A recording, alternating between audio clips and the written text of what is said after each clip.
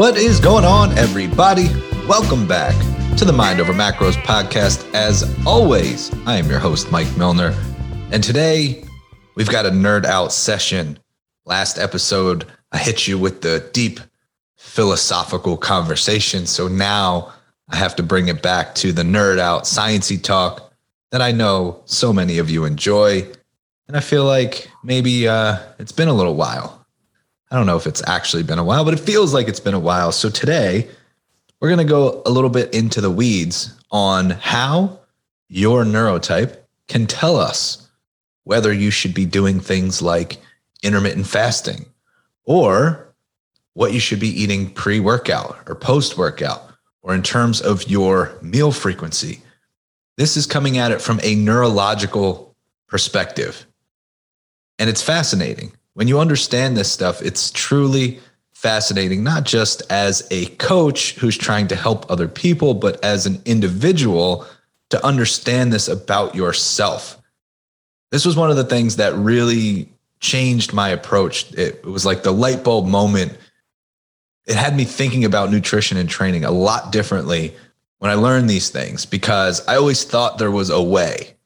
I thought it was like, okay, we just have to look at research and find what studies tell us about the law of averages, right? Like when we have a study with however many people, 300, 500 people, what happens most of the time? And even though studies are a little bit flawed because you're going to have results across the board and they are going to report on averages, I always felt like there was still a way. Like whatever the averages show us, then that's what we should be doing. And looking at things from a neurological perspective completely changed my approach. That's not to say that there's not value in what studies report. I still look at that very, very frequently. But when you combine that with the understanding of the neurological perspective, and you'll understand what I mean by that shortly, all of a sudden you can make much more informed decisions for yourself rather than doing what the averages tell you to do or what a group of people are doing. You get to find out and figure out the best approach for yourself. And it's really cool when somebody says, I do intermittent fasting, rather than just blindly following that person's advice. You can look at this from a neurological perspective when you understand your neurotype, and you can make a more informed decision about whether that might be the best approach for you or not. So that's everything that we're going to cover in this episode today. And if you enjoy it, if you'd like the nerd out session, let me know. I would love to hear about it. You can certainly leave a 5-star rating and review on iTunes. It's always appreciated. You can take a screenshot of this episode, then post it to your stories on Instagram and hit me with the tag at coach_Mike_Milner. And of course, you could just send the episode to a friend, family member. If you're a coach, send it to fellow coaches who should be listening to this, who should probably enroll in the neurotype certification. Spoiler alert, coaches, if you are not enrolled, if you're not certified in neurotyping, you are leaving a lot of results on the table. Just going to tell you that right now. So probably hit me up and ask, how do I get enrolled in the neurotyping cert? And of course, I will hook you up. Anyway, without any more delay, let's get into it. Enjoy the episode.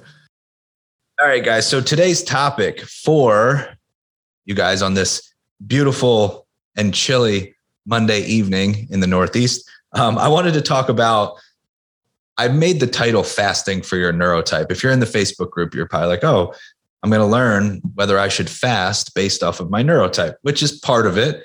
I couldn't think of a more creative topic that was more all-inclusive about understanding your neurological state and how we can actually make nutritional decisions and really training and lifestyle decisions as well, based off of what we're trying to achieve neurologically. And to set the foundation for this understanding, it's important to remember that your neurotype or your personality type gives us insight into your neurotransmitter balance.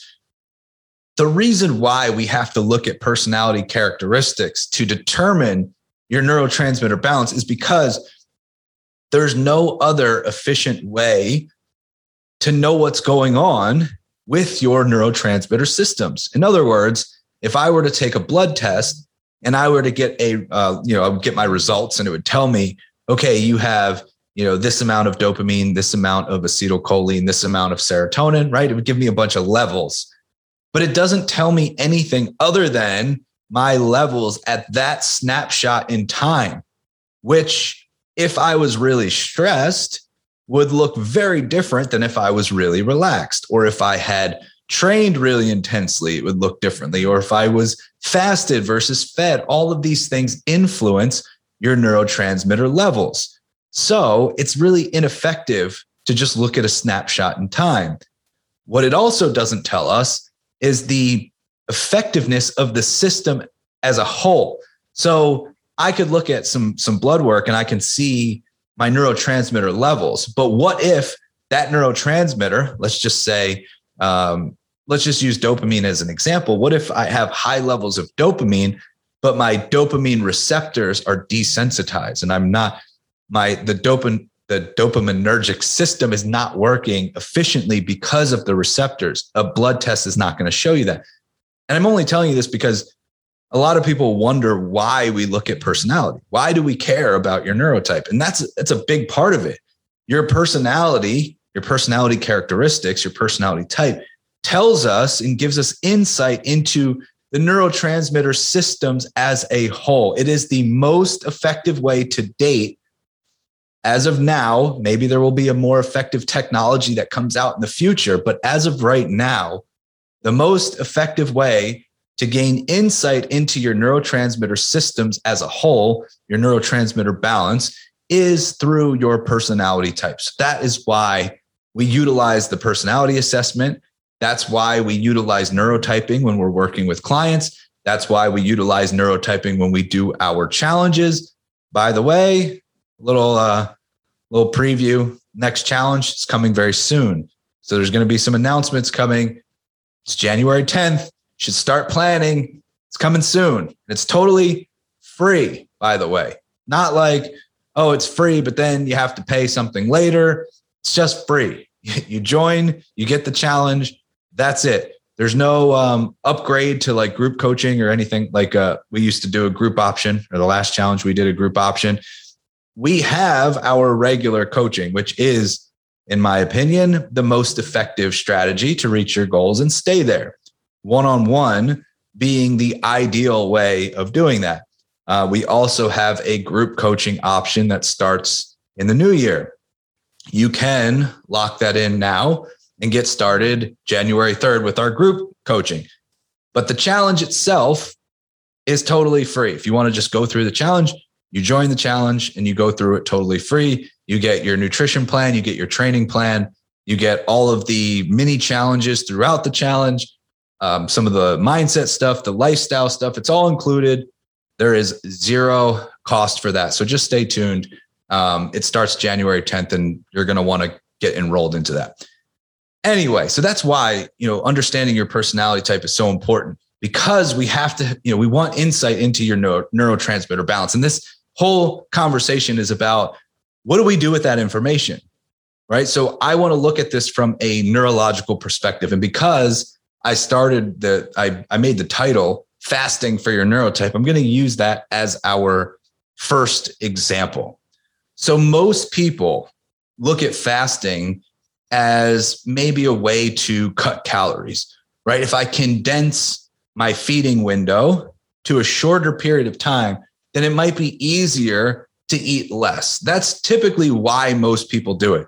Or they listen to some like pseudoscientist who's like, well, fasting is great for cellular autophagy and it helps you, with your digestive system. And they'll start to extrapolate kind of bullshit science. They'll take a sliver of truth and extrapolate it into these gross generalizations about fasting to promote it.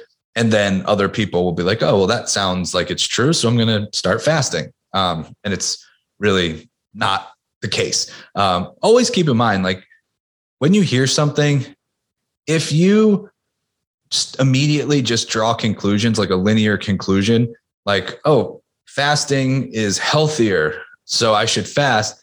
You should always challenge that through personal experience and anecdote. Don't just like immediately draw that linear conclusion.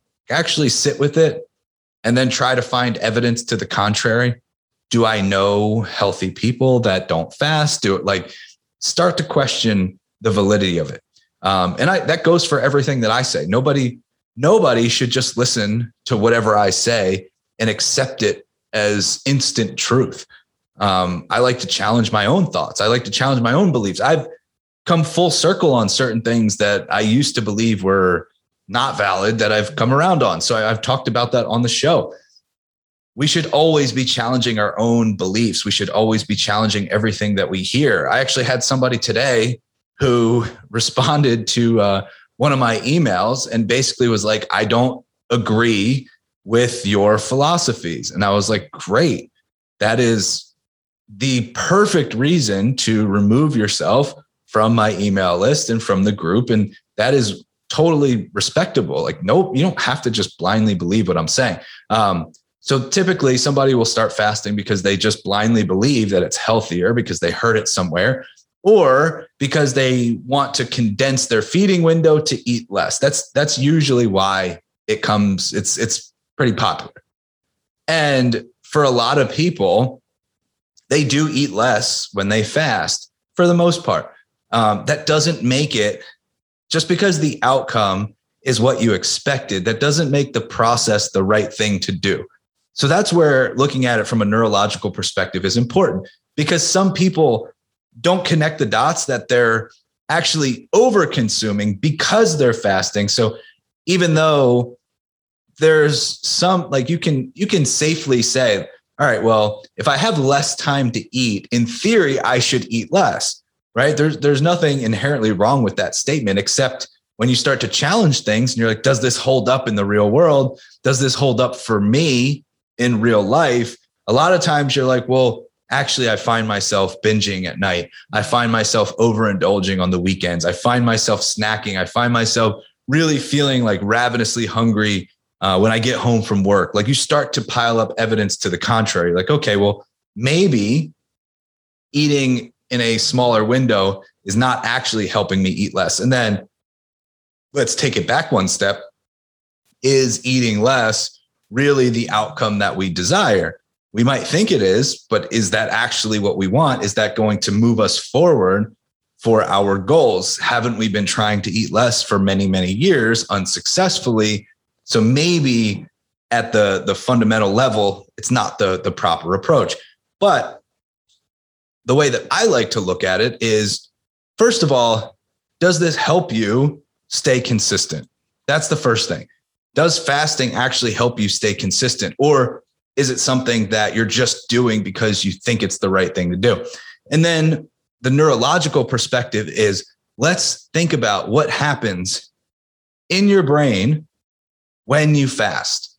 So without nutrients, without energy coming in, we know that your body is under stress, right? We know that that is a stressor on your system. Now, it's not necessarily a major stress. However, if you go, longer periods, right? The longer that you are without food and energy, the more of a stress that it becomes. So initially, it might not feel like a stressor, but if you are fasting you start out with like 10 hours and then 12 and then 16 and then 20, the stress increases. If you are already a stressed out person, it might not seem like a big deal, but if you're adding stress on top of stress on top of stress, then maybe it is a big deal. But let's look at what happens neurologically. Because it's a stressor, we know that adrenaline and cortisol increase while you're fasted. It makes sense, right? Because if you have no energy coming in, but you need energy to function on a day-to-day basis, well, we need to mobilize stored energy because we don't have energy coming in. Cortisol's responsibility is to mobilize stored energy. Adrenaline helps to increase. Typically, they're going to be elevated at the same time because adrenaline is the stress neurotransmitter. It helps increase focus and blood flow and concentration, because if you're under stress, your body just wants to survive. So you're going to see an increase in all of the catecholamines, cortisol, adrenaline, the conversion of noradrenaline to adrenaline happens with cortisol and some other enzymes. But we know that adrenaline is going to be increased, cortisol is going to be increased, but let's look downstream a little bit, let's look upstream a little bit. What has to be increased first to get adrenaline increased? Well, I mentioned noradrenaline, but even before that, we have dopamine. So dopamine, adrenaline is fabricated downstream from dopamine. So dopamine converting to noradrenaline, then noradrenaline to adrenaline. So if you think about it, an individual who is already really stressed out, already a high stress individual, increasing dopamine, increasing noradrenaline, increasing adrenaline, increasing cortisol, probably not the best idea. So for that person, fasting from a neurological perspective, I'm not even talking about what their nutritional habits are. I'm talking about mentally, how they'll feel neurologically. It's probably not the best approach because, again, we're adding stress on top of stress. If somebody's, and it's funny because typically the people that fast are like the go-getter type A personalities. Like, I can be more extreme. I can do more. I can fast longer. It's almost like a badge of honor. It's like, well, that 16-hour fast was nothing. I can fast for 24 hours or 48 hours, right? And you're taking somebody who's already a little bit higher strung, who probably needs more recovery in their life. They probably have elevated cortisol, elevated adrenaline, and you're taking that person and you're adding more stress. It doesn't make a lot of sense. So if you think about it from a neurological perspective, individuals who are naturally more anxious, who are naturally more of a high stress individual, somebody who needs more recovery, fasting does not make a lot of sense. But who would it be good for neurologically? Well, let's look at it. If you have somebody who maybe is a little bit lacking in motivation, we'll say somebody who might come across as a little bit lazy, like they don't have it in them to get up and go to the gym and they're struggling. Maybe that person would benefit from fasting because of the increase in dopamine, pleasure response, increase in adrenaline, right? More confidence, more perceived confidence, mobilizing stored energy, getting them ready to go. So maybe for the couch potato or somebody who's just lacking in motivation, neurologically, that might be a tool in your toolbox to pull out when you need it. If you're ever struggling, like, I don't really feel like doing this. Well, guess what? Dopamine is one of the best things to get you feeling like doing something. When your body responds to your dopamine production, when your dopamine receptors are sensitive or you have higher levels of dopamine, you're going to feel like doing stuff. And if you don't believe me, just do yourself a favor and take like 2 grams of L-tyrosine in the morning and watch how you get shit done. You'll notice a difference. You'll feel a difference. And that's because L-tyrosine is then fabricated into dopamine. So we've got L-dopa, we've got L-tyrosine, dopamine. You'll see that conversion happen and you'll feel like doing stuff. It will, quote unquote, motivate you. All of a sudden, you'll be ready to get shit done. So the person that is maybe more of a couch potato, maybe lacking motivation, might benefit from fasting. But this is why looking at it from a neurological perspective is so important, because so many people get caught up in the actual food part of it. Like, can I eat less if I do this? And again, that might not even be necessary for you. Like, eating less might be what you think needs to happen, but that might not really be the solution for you. So what if we just thought about this first and foremost from a neurological perspective? Does this make sense based off of your personality type? I think that's a more productive first step than just immediately jumping to the nutrition side of things. Now, fasting is not the only area where we can look at this. Like, even something like pre-workout. Okay. So pre-workout, a lot of people just assume, well, I need energy pre-workout, so I'm just going to immediately jump to protein and carbs. I've seen a number of different programs where it was just standardized, like everybody should have protein and carbs pre-workout because you need energy. And especially if you're lifting weights, you're going to be relying heavily on, glycogen. So we need to get carbs in, and everybody should be having the same pre-workout meal, whatever. And it doesn't make sense because we're all wired differently. So again, we can look at this from a neurological perspective. If I have somebody who is more parasympathetic, right? They're more in that rest and digest mode, and we need to amp them up to train. Well, what's going to happen if we have a lot of carbs pre-workout? Well, carbs will increase serotonin. Serotonin slows down the brain. Okay. It's an inhibitor. We have neurotransmitters that amplify brain activity, right? And there is this optimal level of brain activity that we want to perform. Too much brain activity, right? If your neurons are firing too fast, that's a bad thing. You'll get paralysis by analysis. You'll overthink. You'll react too quickly. If your brain activity is too slow, you won't be motivated. You'll come across as lazy. You won't have the energy. You won't feel like training. So there's this optimal level that we're trying to achieve.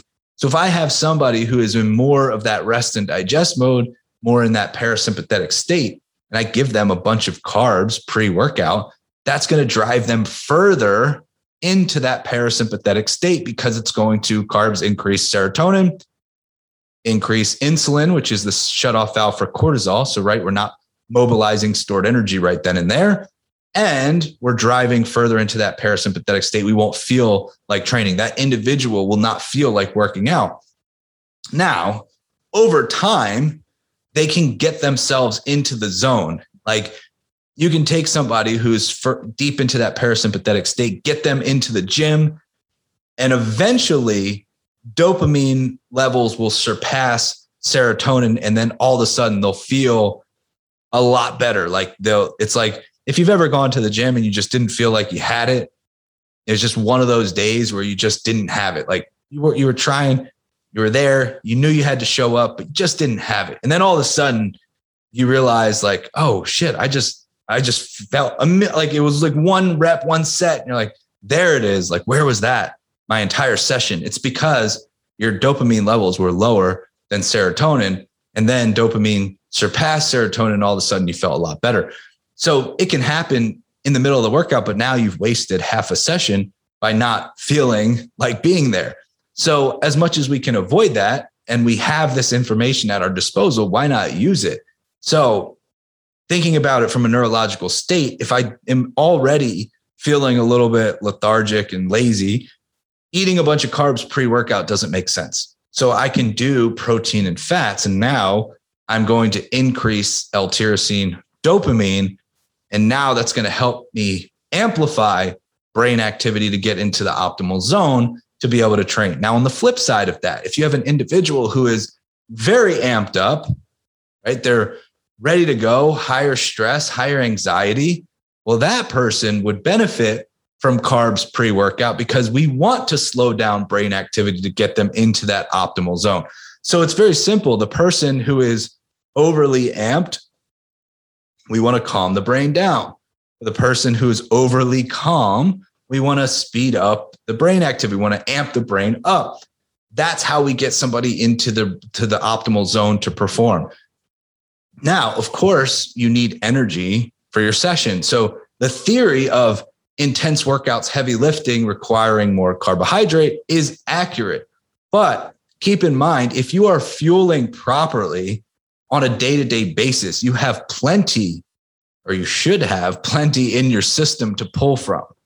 And we're not just pulling immediately from the pre-workout meal, we're pulling from the last 24 to 48 hours. So again, it's not what you do in that moment that matters from an energy availability standpoint. It matters what you do in that moment from a neurological standpoint. And then the fuel that we're utilizing, we're pulling from the last 1 to 2 days.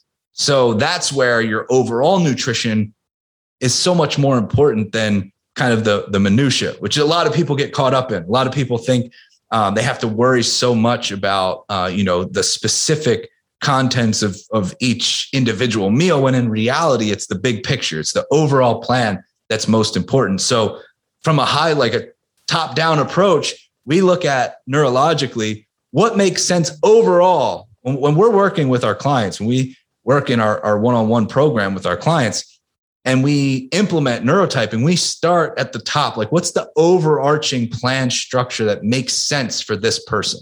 Personality-wise, number one, metabolically, and then lifestyle. Like, what do they enjoy doing? What are the things that they, they're non-negotiables, date nights, vacations, holidays, all of that. So that's where we start. Like, what makes the most sense for this person as the overarching theme of the plan, like how it's structured in general based on their neurotype, metabolism, lifestyle. And then we get down into more of the finer details of things like fasting, meal frequency, pre and post workout, before bed. Anytime we want to manipulate, and manipulate's kind of a bad word, but like optimize is better. Anytime we want to optimize neurological state for our clients, that's what we look at. So post workout, I already covered pre-workout, post workout. Well, what's the objective there neurologically? We want to shut down that brain activity. We want the recovery process to start. It's not that we're trying to maximize gains in this window of opportunity, which is, again, this is an example of taking a small sliver of science and blowing it out of proportion. Yes, you do have an amplified metabolism post-workout, but studies show that it does not have that much of an effect, that what you do overall, surprise, surprise, the law of averages always wins in this case. What you do overall is more important than what you do in that post-workout meal. So it's not like if you don't get carbs in, you're missing out on all of these gains. It's more about your total nutrition on a day-to-day, week-to-week basis when it comes to recovery, building muscle, that sort of thing. However, you do have this amplified brain activity that it helps to shut off because your muscles recover very quickly. Your nervous system does not. So we want to assist your nervous system by shifting into that parasympathetic state, which is why carbohydrates post-workout makes a lot of sense. That's where we get that insulin release. We shut off the cortisol response. We increase serotonin. We slow down brain activity. We get into that parasympathetic state. So that's where it makes more sense for most people to have carbs post-workout. Pre-workout would be dependent on the individual. And then the same thought process before bed. If I'm trying to slow down brain activity, well, it makes a lot of sense to have some carbs before bed. That's going to, again, increase serotonin, calm the brain down, get you into that rest and digest mode, help you sleep. Sleep is important. Recovery is important. These are the things that we look at. And then from a stress management standpoint, you can just look at that across the board. Like, are you a high stress individual? The more stress that you have, the more we need to assist the nervous system in calming down, right? That's just basics. If you're a high stress individual, the more things that we do to increase stress, to increase adrenaline, cortisol, the more of a negative impact that's going to have on your metabolism, on your results, on your ability to stay consistent. So we have these tools in our toolbox. It's just a matter of utilizing them. And that's why, and we're not just looking at this from a nutrition standpoint, we're also looking at this from a lifestyle standpoint, from a training standpoint. All of it works synergistically. In other words, if I wanted to calm the nervous system down, it wouldn't just be carbs are my only option. I can go for a walk. I can read. I can meditate. I can journal. There's things that I can do. I can listen to music, look, whatever calming activity. I can do some breathing exercises, whatever it may be. It's not just nutrition that plays a role. It's all things together. That's why sometimes I think it's interesting where people are like, well, I don't need help with anything else. I just need help with this one thing. Like, I'll get that sometimes. Like, I just need help with this one thing. I don't need any of the mindset stuff. I don't need any of this other stuff, lifestyle. I just need you to tell me my macros. I'm like, you're missing the point because you can't isolate. Your body is not able to isolate certain components and just be like, okay, well, because we got this macro plan, everything else is just going to fall into place. Everything influences everything in the body. It's like this symphony that's all playing together. You can't just say like, well, teach me the guitar notes and I'm going to ignore the drummer and I don't know, the piano player and all this other stuff. Like it all works together. You can't isolate. So that's why we look at all the levers that we can pull and what makes the most sense for that person. But I think sometimes it helps to understand the neurological approach when it comes to things like meal timing, meal frequency. Like meal frequency, if I'm spacing out my meals, then I'm going to increase adrenaline and cortisol. Same kind of impact as fasting. The further apart my meals are, the more that response is going to happen. Now, for some people, that can be a benefit. For others, it can be a detriment. It depends on you as an individual. Again, why do we start with neurotyping? This is why we start there, because it gives us the overarching theme of the plan for every single client that we work with. And then we can break it down into more of the finer details. And the perfect test is the real life test. Like, how is this working in real life for this individual? Now we have the real life test, and then we can just make those micro adjustments along the way until we find the perfect fit, because it's not as simple as saying, well, this person is a 2A, so we're going to plug and play this way of doing things. No, we understand what that looks like for a 2A neurologically. So we're going to put our best foot forward. Then we're going to test it in real life. How does this work with this individual schedule and lifestyle and personal life and family life? And how is their body responding? Now we have the real life test, and we can accommodate, we can adjust from there to see what's holding up, what's falling flat, and therefore we know exactly what needs to be adjusted. And it just removes a lot of the guessing game. Most people play this guessing game. Like I said, they hear some sliver of information like, oh, well, so-and-so did fasting and they lost a lot of weight, so I should fast. And just because the outcome was the same outcome that you want doesn't mean the process to get there was effective or even what you should be trying, because you don't know what's going to happen. You don't know the full story. That person might be neurologically set up to do that, or they might have gotten a temporary result and they're not going to sustain it. You don't know, but we leap to these conclusions. We try to draw this linear path and saying like, okay, this happened, so it must have been because of this. And we draw that conclusion without actually challenging it or using personal experience to at least try and test this theory out. Like, have I tried this before? Does it make sense? Is there any logic or evidence to the contrary? That's kind of the thought process we should be having. So hopefully this makes sense when you're trying to consider your own, your own way of doing things. If you're trying to figure things out for yourself, I would highly recommend starting with the neurotype assessment. Get an idea of what that looks like for you. So you can go to neurotypetraining.com, take the assessment. It's free. You'll get a whole, you'll get your scores back. If you don't see your scores immediately, like within 30 minutes, you should check your spam folder.